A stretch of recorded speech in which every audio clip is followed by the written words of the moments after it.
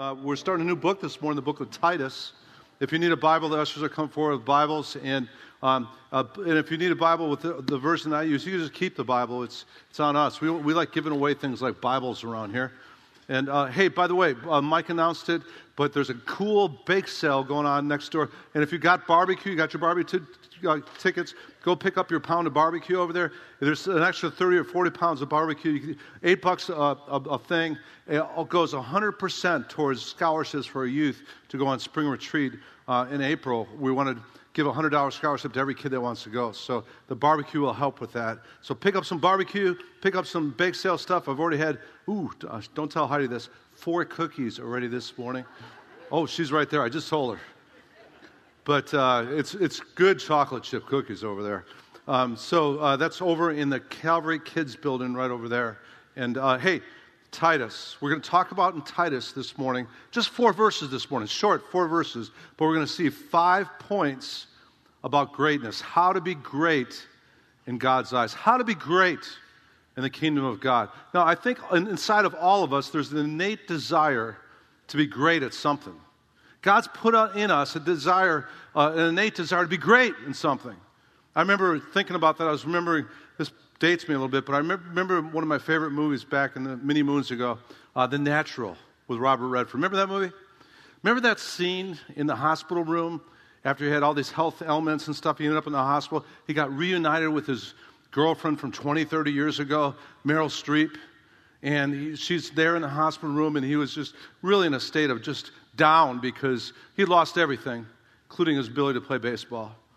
And then he said these words, "All I ever wanted was to be the greatest baseball player I ever lived," to the point that when people saw Roy Hobbs, that was his name, when people saw Roy Hobbs walking down the street, they'd say, "That's Roy Hobbs, the greatest baseball player that's ever lived." And then Meryl Streep said those words. She said, "Well, you know, Roy, I think there's 2 lives that we live. The life we learn from, and then the life we live with afterwards." Now, I could preach on that. There's some scripture I could point to that talks about you reap what you sow, right? But anyways, we're not going to go there. But I thought about that scene when I thought about all of us want to be great. But you know what God wants for us? He doesn't want us to be great in baseball. He doesn't want us to be great in this sort of jobs or whatever. The thing that God wants most of all, He wants us to be great in the way we live in the kingdom of God. And I'm going to give you 5 principles from the example of Paul, probably one of the greatest men of God that ever lived. And we're going to learn from his example this morning how to be great in the kingdom of God. We're going to learn 5 things that if you apply these things, you'll be great in God's eyes. You'll do some great things for God. And greatness will be there in your life in the kingdom of God if you do these 5 things. And again, we're looking at the example of Paul because he was probably one of the greatest men of God that ever lived. But Paul also said in Corinthians, he said this. He said, "Follow me as I what? As I follow Christ." So what we're going to do this morning, we're going to see just 4 verses, 4 examples from Paul of the way he followed Christ, and he followed Christ well, and he lived a great Christian life after he came to Christ. And we're going to learn 5 things from Paul that if we follow him in those areas, it'll make us great in the kingdom of God too. You ready, church? All right, turn in the Bibles to Titus chapter 1, and as you're turning there, I'll give you a little background. Titus is another pastoral epistle. What does that mean? It's written by Paul, a pastor, to another pastor, Titus. Now, 1st and 2nd Timothy, the 2 letters before this, were also pastoral epistles. They were written to the pastor Timothy. Now, it's about the same time. 1 Timothy and Titus about the same time. 2 Timothy, a little bit later, that was written in Paul's 2nd imprisonment before his execution.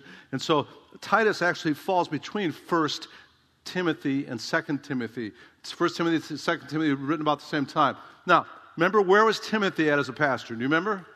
The city of Ephesus. Now, Titus, different place. He's on the island of Crete.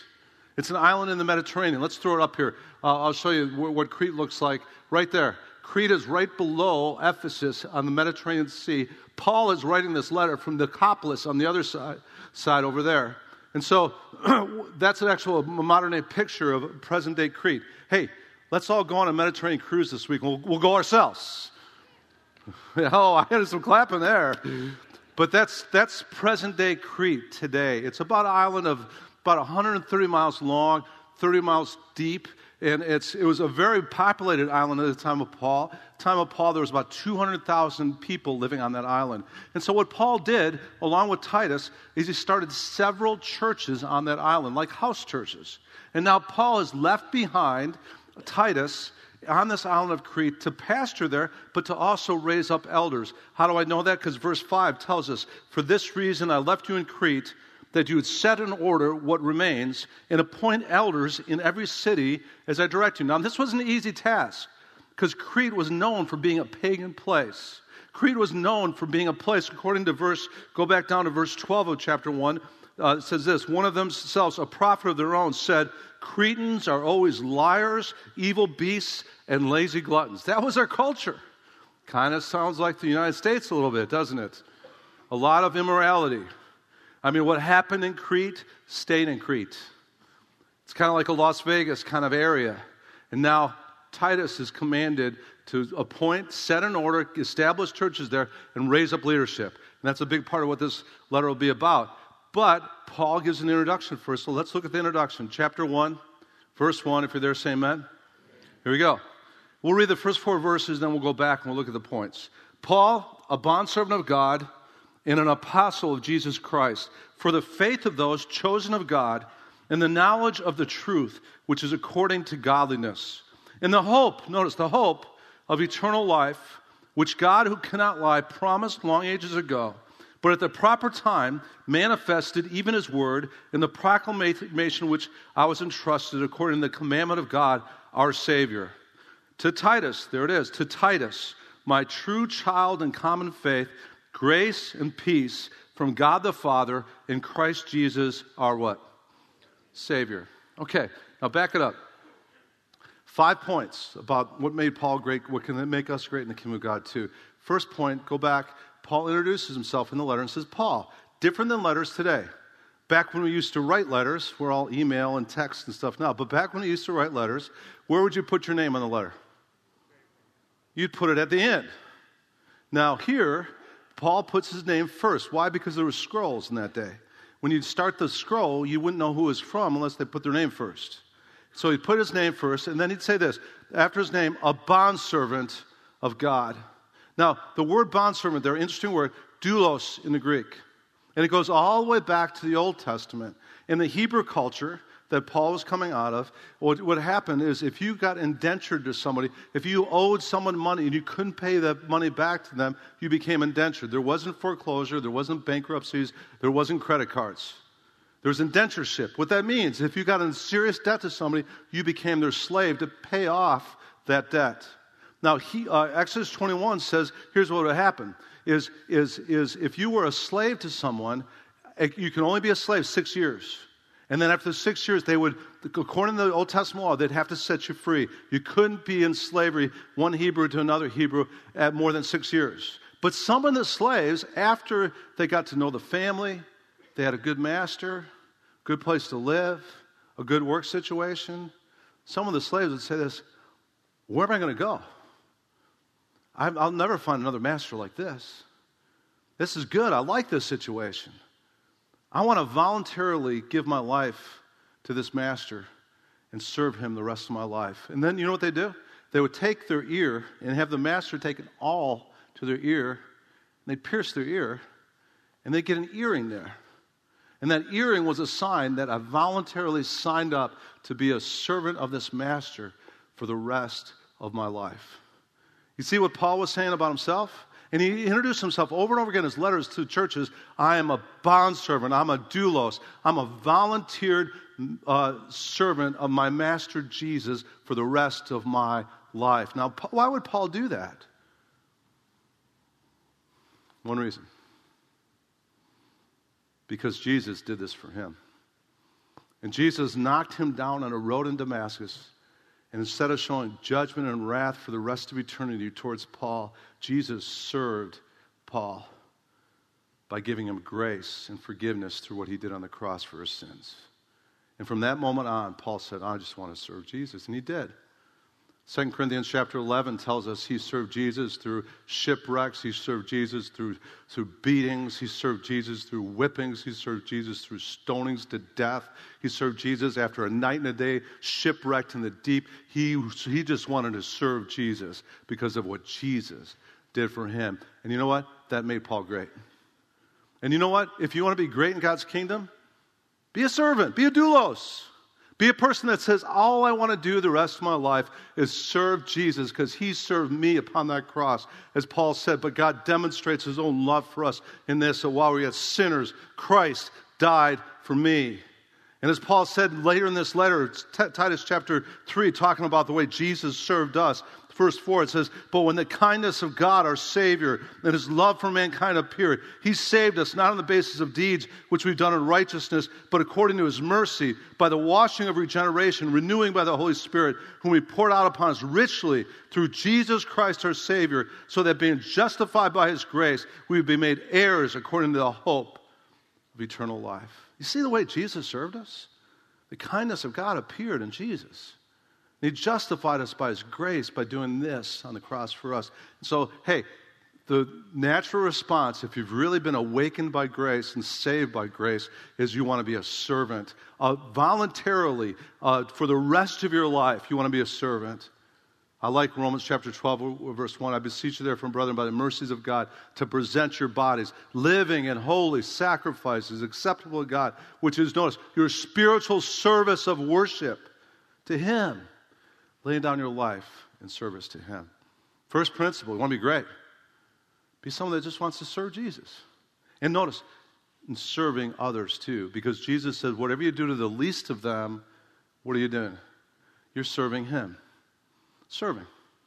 And you know, Jesus wasn't an armchair expert again on service. I think of Jesus on the night that he was going to be arrested and tortured and then brought to a cross. What did Jesus do with his disciples? Got on his knees with a towel. And then dirty feet. He went down in every single disciples and washed their feet. And this isn't the day of Nikes and athletic socks.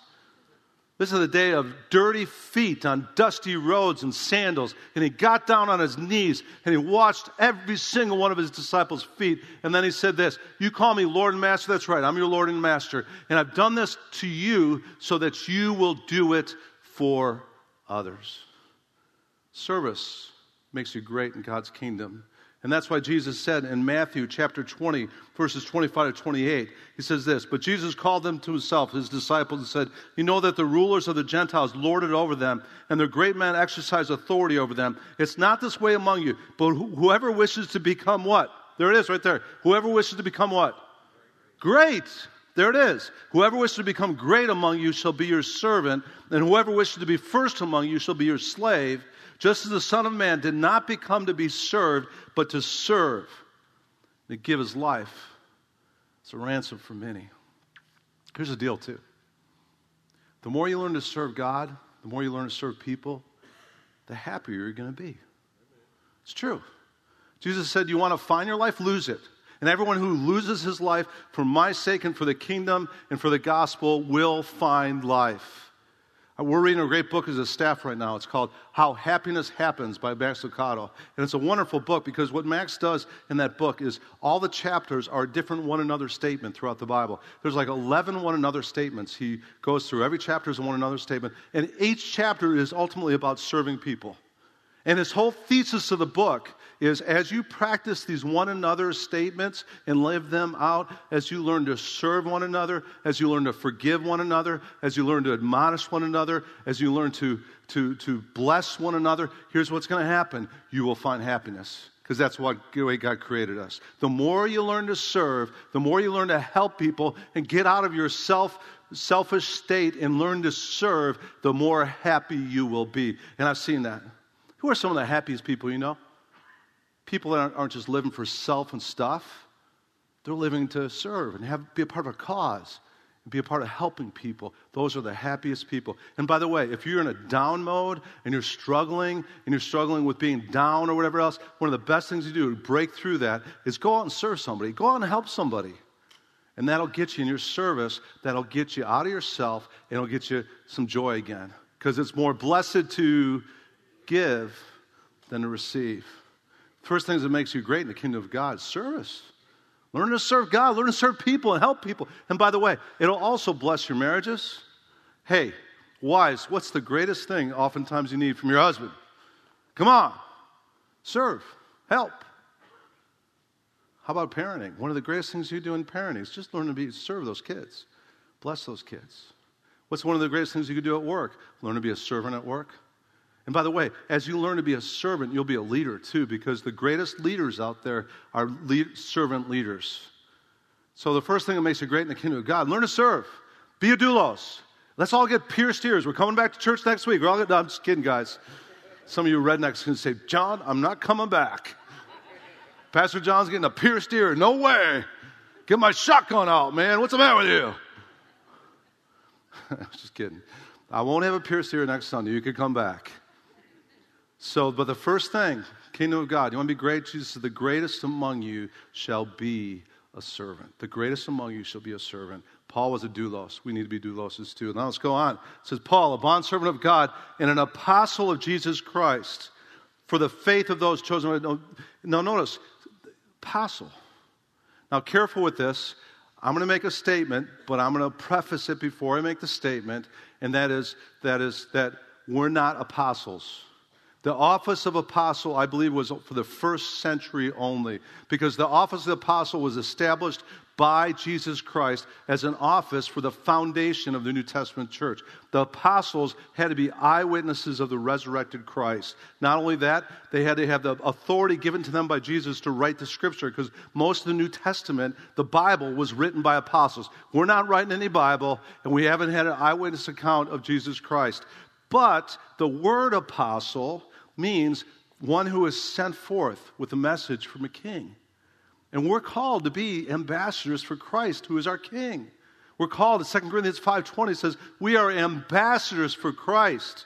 And we're pleading with people to be reconciled to God. And we have a master, we have a king who we represent as an apostle. The word apostle, again, means those that go forth with a message from a king. And we're all instructed by King Jesus to go forth with a message. And here's some of the results in these verses, that when we fulfill our role of going forth with Jesus' message to people, look at some of the fruit, some of the gifts we give to people as we go forth with a message as apostles, as those sent forth for Jesus Christ. We give people the gift, verse 1 again, of faith. Because Paul says, I'm an apostle of Jesus Christ for the faith. Now, faith, what is that? That's the assurance of things hoped for, conviction about things not seen. It's what saves you. 200 times in the New Testament, we're told what saves us is our faith. For by grace you're saved through what? Through faith. And one of the things we do when we go forth with the message of Jesus, and we give Jesus to people, we give them, when they receive that message and they receive Christ, we give them the gift of faith. It's one of the greatest gifts you can get anybody is faith. Faith is that assurance of things hoped for. It's conviction of things not seen. It's the ability to believe in a God that's invisible who will save your soul. And faith is the ability to believe that Christ in you is the hope of glory. It's a gift, though. For by grace you're saved through faith. That not of yourself. It's a gift of God, not as a result of works that no one should boast. And when we give people Jesus, we give them the gift of faith. And then also another gift we give them, which is according to godliness, the knowledge of truth, which is according to godliness. Now, another gift, if you're bringing Jesus to people as a messenger, as an apostle, as one who's sent forth, we also give them not only faith, we give them, notice, truth.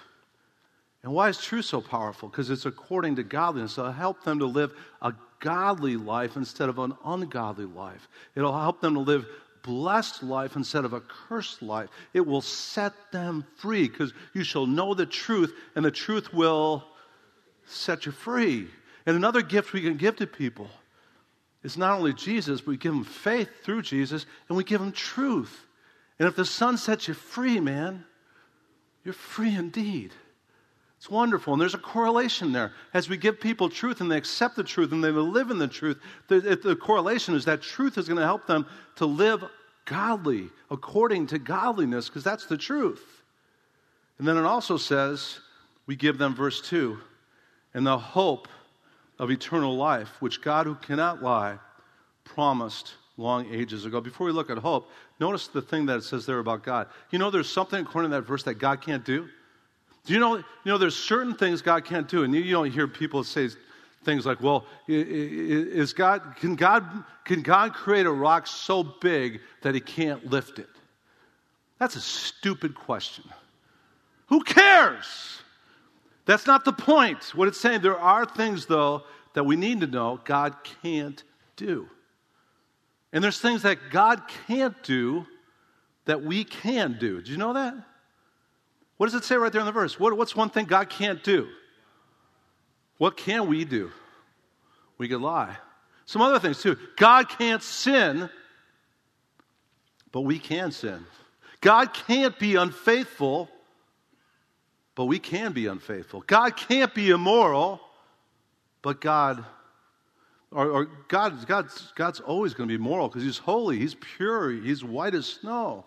So there's things God can't do that we can do, but one of the things I love about God, he can't lie. You know why that's important? Because every promise in this book, God can't lie. If he's promised us this in the book, it will be true. He's promised us we can do all things through Christ who gives us strength. God can't lie. You can bank on that promise. He's got strength for you to do whatever you need to do that he's called you to do. You can do all things through Christ who strengthens you. God promises, I will never leave you nor forsake you. I will be with you always, even to the end. He can't lie. He will be with you through all the trials, through all the crises, through all the hurts. He will be with you. And if you don't feel close in those trials to God, the Bible says, draw near to God, and then he'll draw near to you.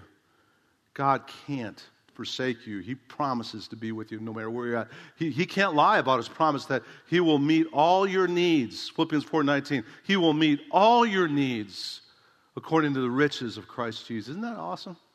He is Jehovah Jireh. He will be there and he'll provide for you. He'll take care of you. All your needs. Not your greeds, but your needs. According to the riches of Christ Jesus. He promises you his future for you is not for calamity, it's for welfare. It's to give you a future and a hope. He promises that to you, and he cannot lie. And I love that about God. And you know what that does for us? It gives us hope.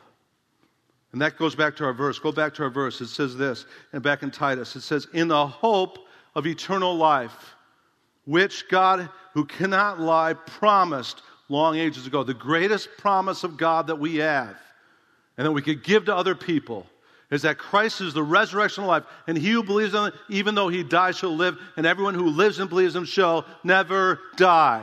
The hope of eternal life. Again, the hope that Christ in you is the hope of glory. And if you have Christ in you, this is as bad as it's going to get, and the best is yet to come. That's hope. Hope is an expectation of coming good. And what we do is when we give Jesus to people, we give them faith, we give them truth, we give them hope, and we give them godliness.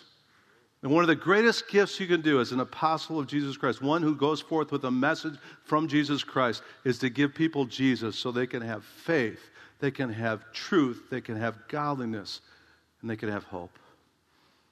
I like to give people stuff. I got it from my mom, I think. My mom was one of the most generous people I've ever met. She was amazing.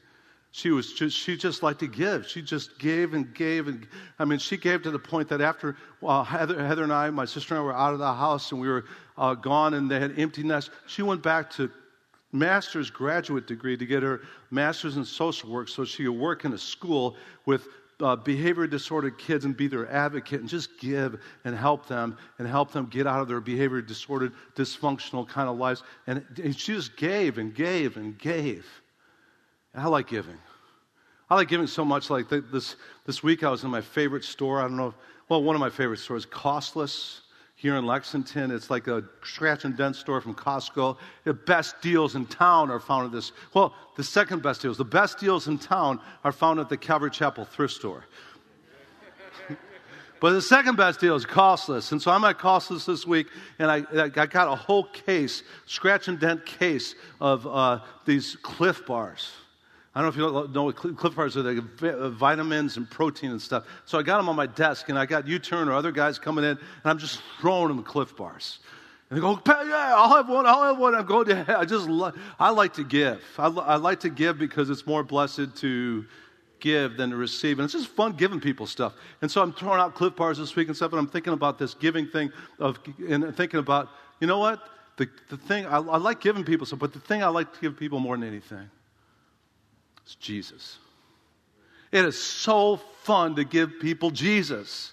And when you give people Jesus, what happens, you give them a whole kinds of list of gifts and giving them Jesus. You give them faith, you give them hope, you give them truth, you give them godliness. And it's been fun the last few weeks as I've been trying to do more personal evangelism. And every time someone checks into our U-Turn, I sit down with them. I do my best to give them Jesus. And I've seen several guys in the last few weeks. I go through the bracelet with them and go through the colors. And then I ask them if they want to receive Christ. And they receive Christ. And I give them Jesus. And then I take the bracelet off and I give them the bracelet.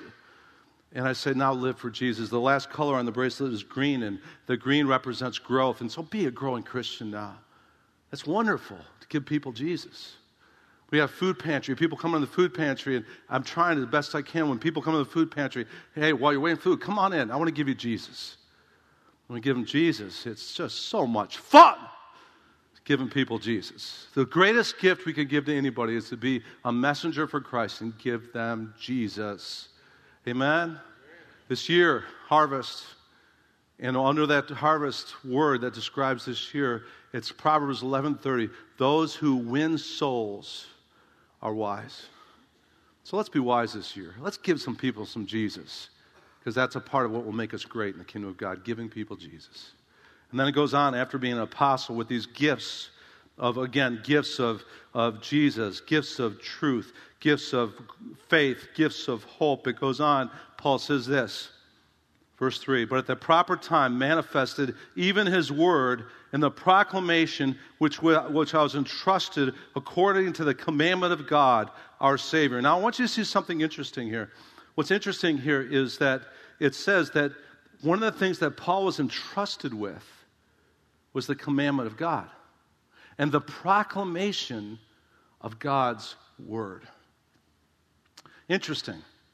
What Paul is saying here is what God has entrusted to me is this book right here, and I'm supposed to be proclaiming it to other people. And you know what? That's not just the Apostle Paul's job. It's not just the pastor's job.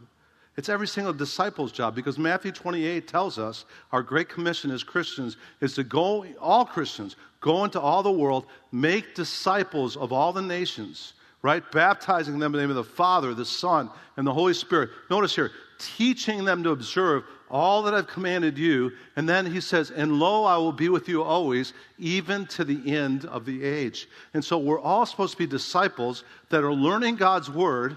And as we learn God's word, it becomes a part of the fabric of our being to the point we share it with others. And then others become disciples also because we're sharing God's word with them. And we're proclaiming, as Paul said, the word of God to other people. We've seen it in the Gospels too. It's a sowing of seed. We're all supposed to be sowers of God's seed into other people's lives. And here's how it works. There's a pattern. The pattern is before you sow it, you got to learn it. And that's what the word disciple means. Disciple means a learner. It says in the book of Acts about the New Testament disciples, they were continually, Acts 2:42, they were continually devoting themselves first off to what? The apostles' teaching, which is the word of God. And they devoted themselves to get into God's word and get God's word in them. And then, Acts chapter 5, just a couple chapters later, it says this about the New Testament disciples. We gave you, this is the enemies of the church, said, we gave you strict orders not to continue teaching in this name, the name of Jesus. Yet you have filled Jerusalem with your teaching and intend to bring this man's blood upon us. You know what that's being saying there? These New Testament disciples, in just a short period of time, filled the whole city of Jerusalem with the teaching of God's word. Isn't that awesome? And that's the next thing we're supposed to be a part of. As we give people Jesus, we're also to give people God's word. And we're to fill our cities with the proclamation of God's word. And we have so many tools to do that with today. It's amazing. The technology we have today, we have Facebook, we have, Instagram, we have texting, we have emails, and use those tools, church. Use the tools that we have to get God's word out. We're doing that every week right now here in the office. What we do is we take just one worship song from Sunday, and then what we do is we take just a 3 or 5 or 10 minute teaching part of the message, we put it on Facebook, and then we challenge people that are friends that are watching it to share it with other people to get God's word out. Simple tools like that, we can get God's word out. But before you're able to be a proclaimer of God's word, you need to be a learner of God's word. You got to get it in you. And why do we do so many Bible studies around here? Why do we have Bible studies just about every day of the week? Because we want to get God's word in you. We want you to be continually devoting yourself to God's word. Because when it gets in you, it gives you victory in your life. First of all, it will set you free. But then second of all, it'll help you be a proclaimer as you learn it to other people, God's word. It's really fun. I'm having a lot of fun on Thursday nights. We're having a blast. We started this Bible college. Pastor Mike started this Bible College Institute where we're a video campus in the cafe for Bible college. It's a 3-year program, 3 hours every Thursday night. It's like a fire hydrant of God's word. Like this for 3 hours. And it's fun because we got 60 people in the church now going through Bible college. It's amazing. This Bible College Institute basically is broadcast all over the country to different churches and stuff. And Mike told me this week that we are the largest extension class of any Bible college institute in the whole United States. That's pretty cool, isn't it? That's pretty cool. And what's cool about that is we got 60 people that if they stick to it for 3 years are going to be Bible college graduates just in our church. And as these people are learning God's word, being discipled in God's word, it's going to help you be a proclaimer of God's word, and we're going to fill our city with God's word. And God's going to move. The harvest is going to come in through that, just getting God's word out, because God's word does not return empty. It accomplishes the purposes for which it is sent. It's got power like a seed to produce growth. And so you want to be great in God's kingdom? Be a learner of God's word and then proclaim it to other people and share it with those people as much as you can. And that's what Paul did. He was entrusted with that. Now notice verse 4. It says the next thing about Paul that made it great. To Titus, my true child in what? A common faith. Now I want you to see something. There's a pattern in Paul's life. The pattern was he would influence people. He would give them Jesus. They'd come to Christ. And then he'd become a spiritual papa to those people. That's what he's saying here to Titus. You're my true child in the faith. I've led you to Christ. I've mentored you. I've discipled you. And I've been a spiritual parent to you. It's not the first time we see this in Scripture either. Back in Timothy, it said to Timothy, 1 Timothy 1:2, to Timothy, my true child in the faith, grace, mercy, and peace from God the Father and Christ Jesus our Lord. He said in Philemon about Onesimus, I appeal to you for my child Onesimus, whom I have begotten in my imprisonment. In other words, he's a father, a spiritual father. He said to the Corinthians, 1 Corinthians 4:15, for if you were to have countless tutors in Christ, yet you would not have many fathers. For in Christ Jesus, I became your father through the gospel. Isn't that awesome? Spiritual papa, spiritual mamas. We need more of those.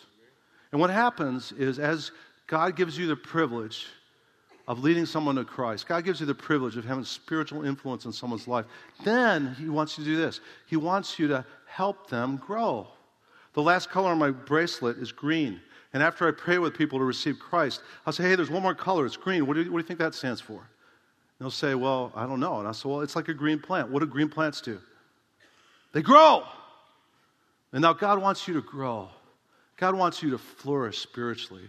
God wants you to be like that tree planted by streams of water and your leaf doesn't wither. Whatever you do prospers. So here's how you grow. Get yourself in church. Get yourself in some small group Bible studies. Get yourself around some Christians that are on fire, and it'll help you grow. One of the most fun things in my life to do, besides lead people to Christ and give them Jesus, is to help people grow spiritually. I love doing that. I love seeing people get into God's Word and grow, flourish. And I've had the privilege in the last 30-some years of ministry of being a spiritual papa to a bunch of different people that I've led to Christ and then watch them grow and then disciple them. And this last Easter I was reminded of that because I had contact with one of my best friends. One of my best friends lives in a really tough place to live. He's one of my best friends in the world, but he lives in that's really tough. It's a place called Maui, Hawaii. And I talked to him just yesterday, and or a couple of days ago, I talked to him, and it was rainy and damp cold, damp like wet cold. And I was just like this. I said, I'm going to call Dan, one of my best friends in Maui, and see how he's doing. And say, hey, Dan, how's it going? He goes, well, it's going good. It's like 80 degrees here. The sun is shining. We're driving right by the beautiful ocean. I said, shut up. Going, it's damp, it's cold here, like this. Anyways, so I called him because I was thinking of him in this last point of being a spiritual papa, because I had the privilege with Dan way back when I started the ministry. I was 24 years old. And his dad, Dan was living in LA, I was in San Diego pastoring, and his dad moved to our community. And his mom, who was divorced from Dan's dad, called me because the dad was an alcoholic and he was dying in a hospital room. And the mom said, hey, could you visit my husband? I did. Went to the hospital room, and he was all these things hooked up to him, and it looked like he was on death's door. And as a 24-year-old pastor, I did my best just to read scripture to him. I shared the gospel with him, and then I thought, he's not listening, but I'm going to pray for him. And I left. And then shortly after that, we had our very first service, Easter Sunday. And I didn't know this, but Dan's dad got out of the hospital, and he came to our Easter service. And I found out afterwards, we had cards on the bulletin. He filled out a card, and he said that at the end of the service, that Easter service, that he received Christ. And then a month later, he died. And I go, whoa, unbelievable. And then Dan, within the next few months, moved his business from Los Angeles to San Diego, our area. Moved right to our town. He set up an appointment with me to have lunch with the guy that visited his dad in the hospital the month before his dad died. And I had lunch with Dan. It was great. We had a great lunch. One of those guys that when you have an affinity for somebody, I hit it off with him from day one. And then I asked Dan those two questions. Dan, I shared this with your dad before he died. If you were to die today, would you know for certain you're going to heaven? He said, no, I really wouldn't. And I asked, and if you were to face God and he were to ask you, why should I let you in heaven, what would you say? He said, I don't know. And I shared the gospel with him there. He didn't receive Christ at lunch right there, but then he came to one of our services on Sunday after that, and he received Christ. And then I discipled him. And he became like a spiritual son to me, even though he's just a few years younger than me, but I did my best to mentor him and to love him. And you know what happened? He got on fire. And I mean, he got on fire to the point that he just started serving the Lord and being a disciple. And then he does this. He meets this girl in Southern California, and I had already moved down here to South Carolina. And he calls me from Hawaii and says, John, you got to come to Hawaii and officiate my wedding. And I said, Dan, I love you. I'm in South Carolina. I'm starting a new church. I got 4 little kids. It's our first year when we were starting the church here, and I'm broke. And I can't come to Hawaii right now. It's impossible. He goes, John, you don't understand. Listen, John, he said this. He said, my father-in-law, he developed one of the very first patents on the pager. He sold it to Motorola. He's going to pay for everything for you and Heidi to come officiate the wedding. He'll pay for a hotel. He'll pay for airplane tickets, food, everything. And I said, when do you want us there? And we went, and it was a privilege. I officiated his wedding on the beach in Hawaii. And it was awesome. It's awesome. So last Easter, he sends me a text. Someone that I really feel like I was a spiritual father to. He sends me this text. It made my eyes sweat. He said, this is last Easter Sunday. He said, Happy Easter.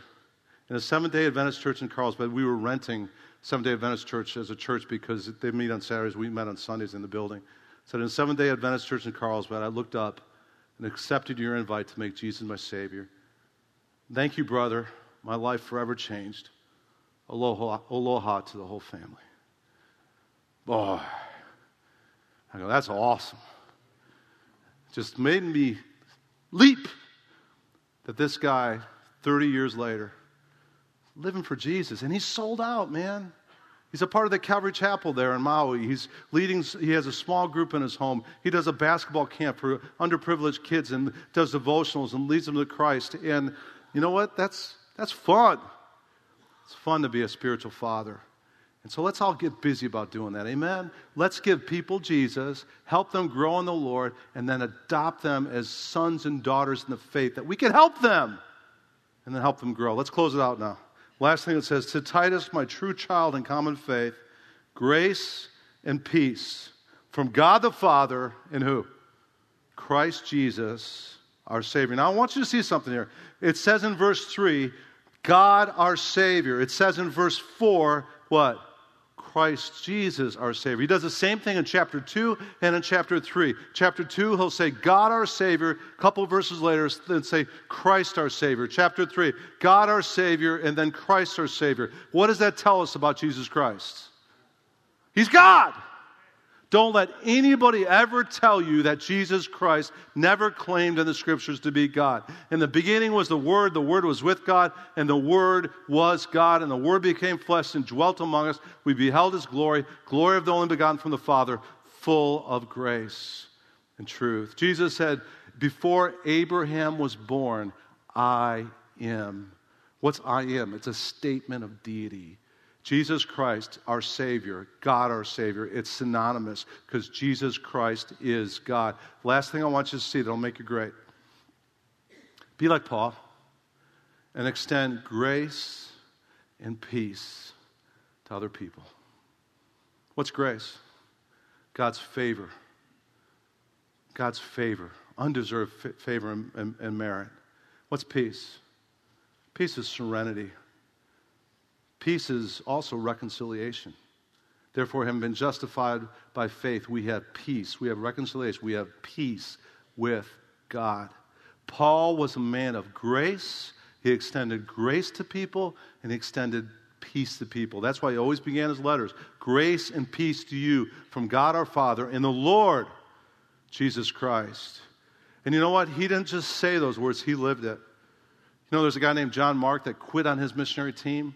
And then after John Mark quit on his team, Barnabas wanted to bring him back on the team. And there's all kinds of problems because Paul was a driver. So we're not bringing a quitter on the team. We got enough to do. It caused division on the team. John Mark went off with Barnabas. Paul went off like that. But did Paul have nothing to do with John Mark after that? No. We read in the last week, we read in 2 Timothy chapter 4, at the end of Paul's life, he said, bring John Mark to me, because he's become profitable for me in ministry. What did he extend to John Mark, even though John Mark quit on him? Grace and peace. And not only that, we know Paul had his outs with the Apostle Peter. Do you know that? Apostle Peter, according to the book of Galatians, had a major altercation with Paul. Paul was doing his missionary work, and he was hanging out with the Gentile believers, and Peter would hang out with the Gentile believers according to the book of Galatians. But then when the religious Jewish leaders came, Peter would pull back. And it says in Galatians that Paul opposed Peter to his face. He got in his face and confronted him. But you know what? After that, Peter and Paul, after their, talk about two strong personalities. I want to get to the video vault when I get to heaven and see this altercation between Peter and Paul. It must have been something. But afterwards, they showed grace and peace to one another. How do I know that? Because Peter says this in his epistle. Throw it up on the screen. No, it says this. Peter says about Paul, and regard the patience of our Lord as salvation, just as also, notice Peter's words about Paul, just as also our beloved brother Paul, according to the wisdom given him, wrote to you. This is at the end of Peter's life, end of Paul's life. They reconciled. They showed grace and peace towards one another, and they reconciled that relationship. You want to be great in God's kingdom? Be a person of forgiveness, of mercy. Jesus said, blessed are the merciful, for they shall receive mercy. Jesus said this, pray this way, Father, forgive our debts as we forgive the debts of others, right? Forgive us our debts as we forgive the debtors to us. Jesus made it clear. You want forgiveness, be a forgiver. It's very clear in Scripture that he says, you want to be one of my disciples, you better be a person of mercy and forgiveness, because that's what Jesus has showed towards you. How dare we have these grudges, have these hat-filled McCoy attitudes towards other people just because they've wronged us, just because they've done bad things. How dare us hold grudges against people after the fact that Jesus Christ has forgiven us every day of the week, and he forgives, and he forgives, and he forgives. He shows grace and peace towards us on a daily basis. And we need to be people that extend grace, peace to others too. National championship. Clemson, go Tigers. They didn't get her done. I'm sorry. But I was getting everything at the Bilo. Heidi was out of town visiting her mom for the birthday weekend up in Iowa. And so I had some guys coming over, and I'm doing the barbecue chicken thing. I'm getting the chicken in the Sonny's barbecue sauce, and I'm getting all ready for having some guys over to watch the national championship. And I'm at Bilo. And I was running out of time. I got people coming over, and I'm a last-minute guy. And I'm just got a half an hour to get this thing done and get home and get this grill cooking with the barbecue chicken and stuff. And I'm at Bilo. And sure enough, I'm just about at the end of the line, getting my barbecue chicken. I look across there, and I see someone in the row. And it's somebody that I was kind of on the outs with. Somebody that left our church, and after he left our church, he said some bad things about me and all this other stuff, and there's some grizzle in there. And I see him, and I go, okay, these people in front of me, please don't have checks or something, just cash, let's get out of here. And I saw him in the row, and I'm kind of doing this, kind of looking instead of like this, and sure enough, the people in front of me had checks or whatever it took. But I still had some time. Let's make the hoppy dash here. Let's get out of here. And I got through the line. And he was still doing his shopping. And then I was about to dash out of the store. The Lord convicted me. And he said, no. You ain't going anywhere, Hoppy. You need to talk to that brother in Christ. You haven't seen him in a long time. You need to get some things right. I said, okay. After I did that, I did okay. And I said, I'm just going to wait. Sure enough, he came around the aisle after I got that conversation with the Lord. Came around the aisle. I saw him. I said, hey, brother, how you doing? And he's a Clemson fan, too. He's got one thing going for him. He's a Clemson fan. And we started talking about the Clemson game that night, and we started talking about some other stuff. And we spent 20 minutes in Bilo and let the bygones be the bygones. And I felt like there was some reconciliation there. And he showed grace and peace towards me, and I showed grace and peace towards him, and we're over it. We're over it. You know what? Grace and peace from God our Father and the Lord Jesus Christ. Who do you need to show grace to? Who do you need to be at peace with? Who do you need to reconcile? Jesus said, blessed are the peacemakers, for they shall be called sons of God. And I'm telling you, I'm admitting it. I'm not always good at this. I'm a competitor. And when somebody hurts me, I want to hurt them back, man. But I'm learning that a part of what makes you great in God's kingdom is to have the heart of Christ. And the heart of Christ is grace and peace. So what did we learn this morning? 5 things will make you great in God's kingdom. Number 1, be a what? Be a servant. Number 2, be an apostle of Jesus Christ. And you're not the office of apostle, but you're a messenger for a king with a message, and the message is Jesus. Bring that to other people. Number 3, be a proclaimer of what? God's word to others. Learn God's word and then share God's word. Number 4, be a spiritual parent to others. Number 5, be a person of what? Grace and peace. All right. If you're here this morning and you don't have Jesus, you don't know for certain that Jesus is in your heart, I want to give you Jesus. I'll share this bracelet with you. Throw the bracelet up on the screen. No, it's like there's colors here, and I'm just going to share real briefly what those colors stand for. The first color is white, and the white represents the holiness of God, the purity of God's holiness, but it also represents the purity of God's love for you. If you're here this morning, every single person in this room, God loves you with a pure love. He loves you so much that He sent Jesus to die for you. But God's got a problem. The problem is He's also purity. There's a purity in His holiness, and His holiness separates us from Him because the next color is black, which represents the darkness of our sin. And the Bible says all men, including Pastor John, including you, all people have sinned and fallen short of the glory of God. That's what the blackness is. And because of that, we're separated from a holy God. But the next color is red. The red is God's solution to the darkness of our sin. And that's Jesus, death on the cross for our sins. Jesus, when He was dying on the cross, said, "It is finished." Literally translated, paid in full. So Jesus died on the cross for our sins to pay in full for all of our sins. God demonstrates his own love for us while we were sinners. Christ, he died for us. But then the next color is blue, and it represents heaven. Just as the sky is blue, so heaven is a place that God created for those that are right with him. And heaven is a place where God wants all people to go. The Bible says God doesn't want any to perish, but all to come to repentance. The Bible says that God wants all people to be saved and come to the knowledge of the truth. And so God wants you to go to heaven, but you have to do this if you're going to get right with God. You've got to receive Christ. The Bible says, John 1:12, but as many as received him, he gives the right to become children of God, even to those who believe in his name. So if you're here this morning, you've never received Christ, I want to give you Jesus. But you've got to receive Christ. And I'm going to do this during the prayer time. If you've never received Christ, if you don't know for sure that you've opened your heart to Jesus, do that today. Today is the day of salvation, the Bible says. Do it now. It's the greatest gift you'll ever receive.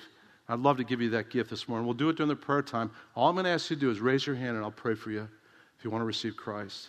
And then I'll lead you in a prayer, very simple.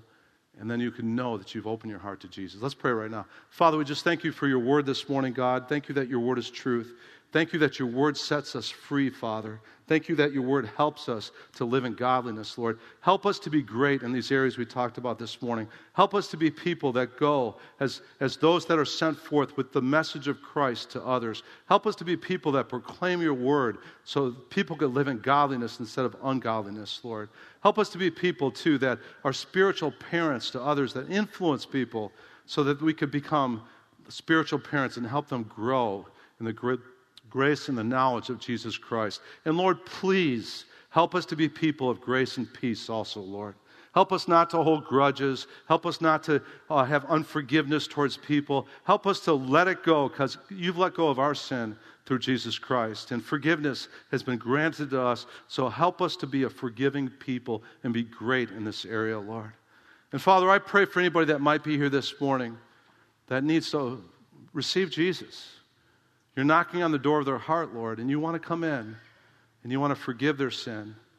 You want to give them the gift of forgiveness and mercy and faith. And if you're here this morning and you want to just open your heart to Christ and receive Christ this morning, I want to pray for you. But here's what I want you to do. I want you just to raise your hand and say, Pastor John, would you just pray for me that I might open my heart to Jesus, so I might have the gift of faith and receive Christ? And if you're here this morning and you want to do that, just raise your hand right now, and I'd love to pray for you right now. The Bible says Jesus is standing at the door of your heart, and he's knocking. And if you just open your heart, he'll come in, and he'll forgive you, and he'll give you the hope of eternal life. If you're here this morning and you need to do that, don't put that off.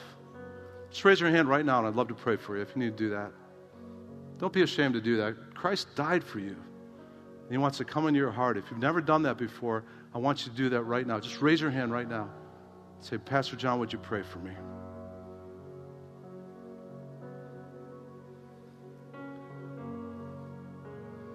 It's a decision that you'll never regret.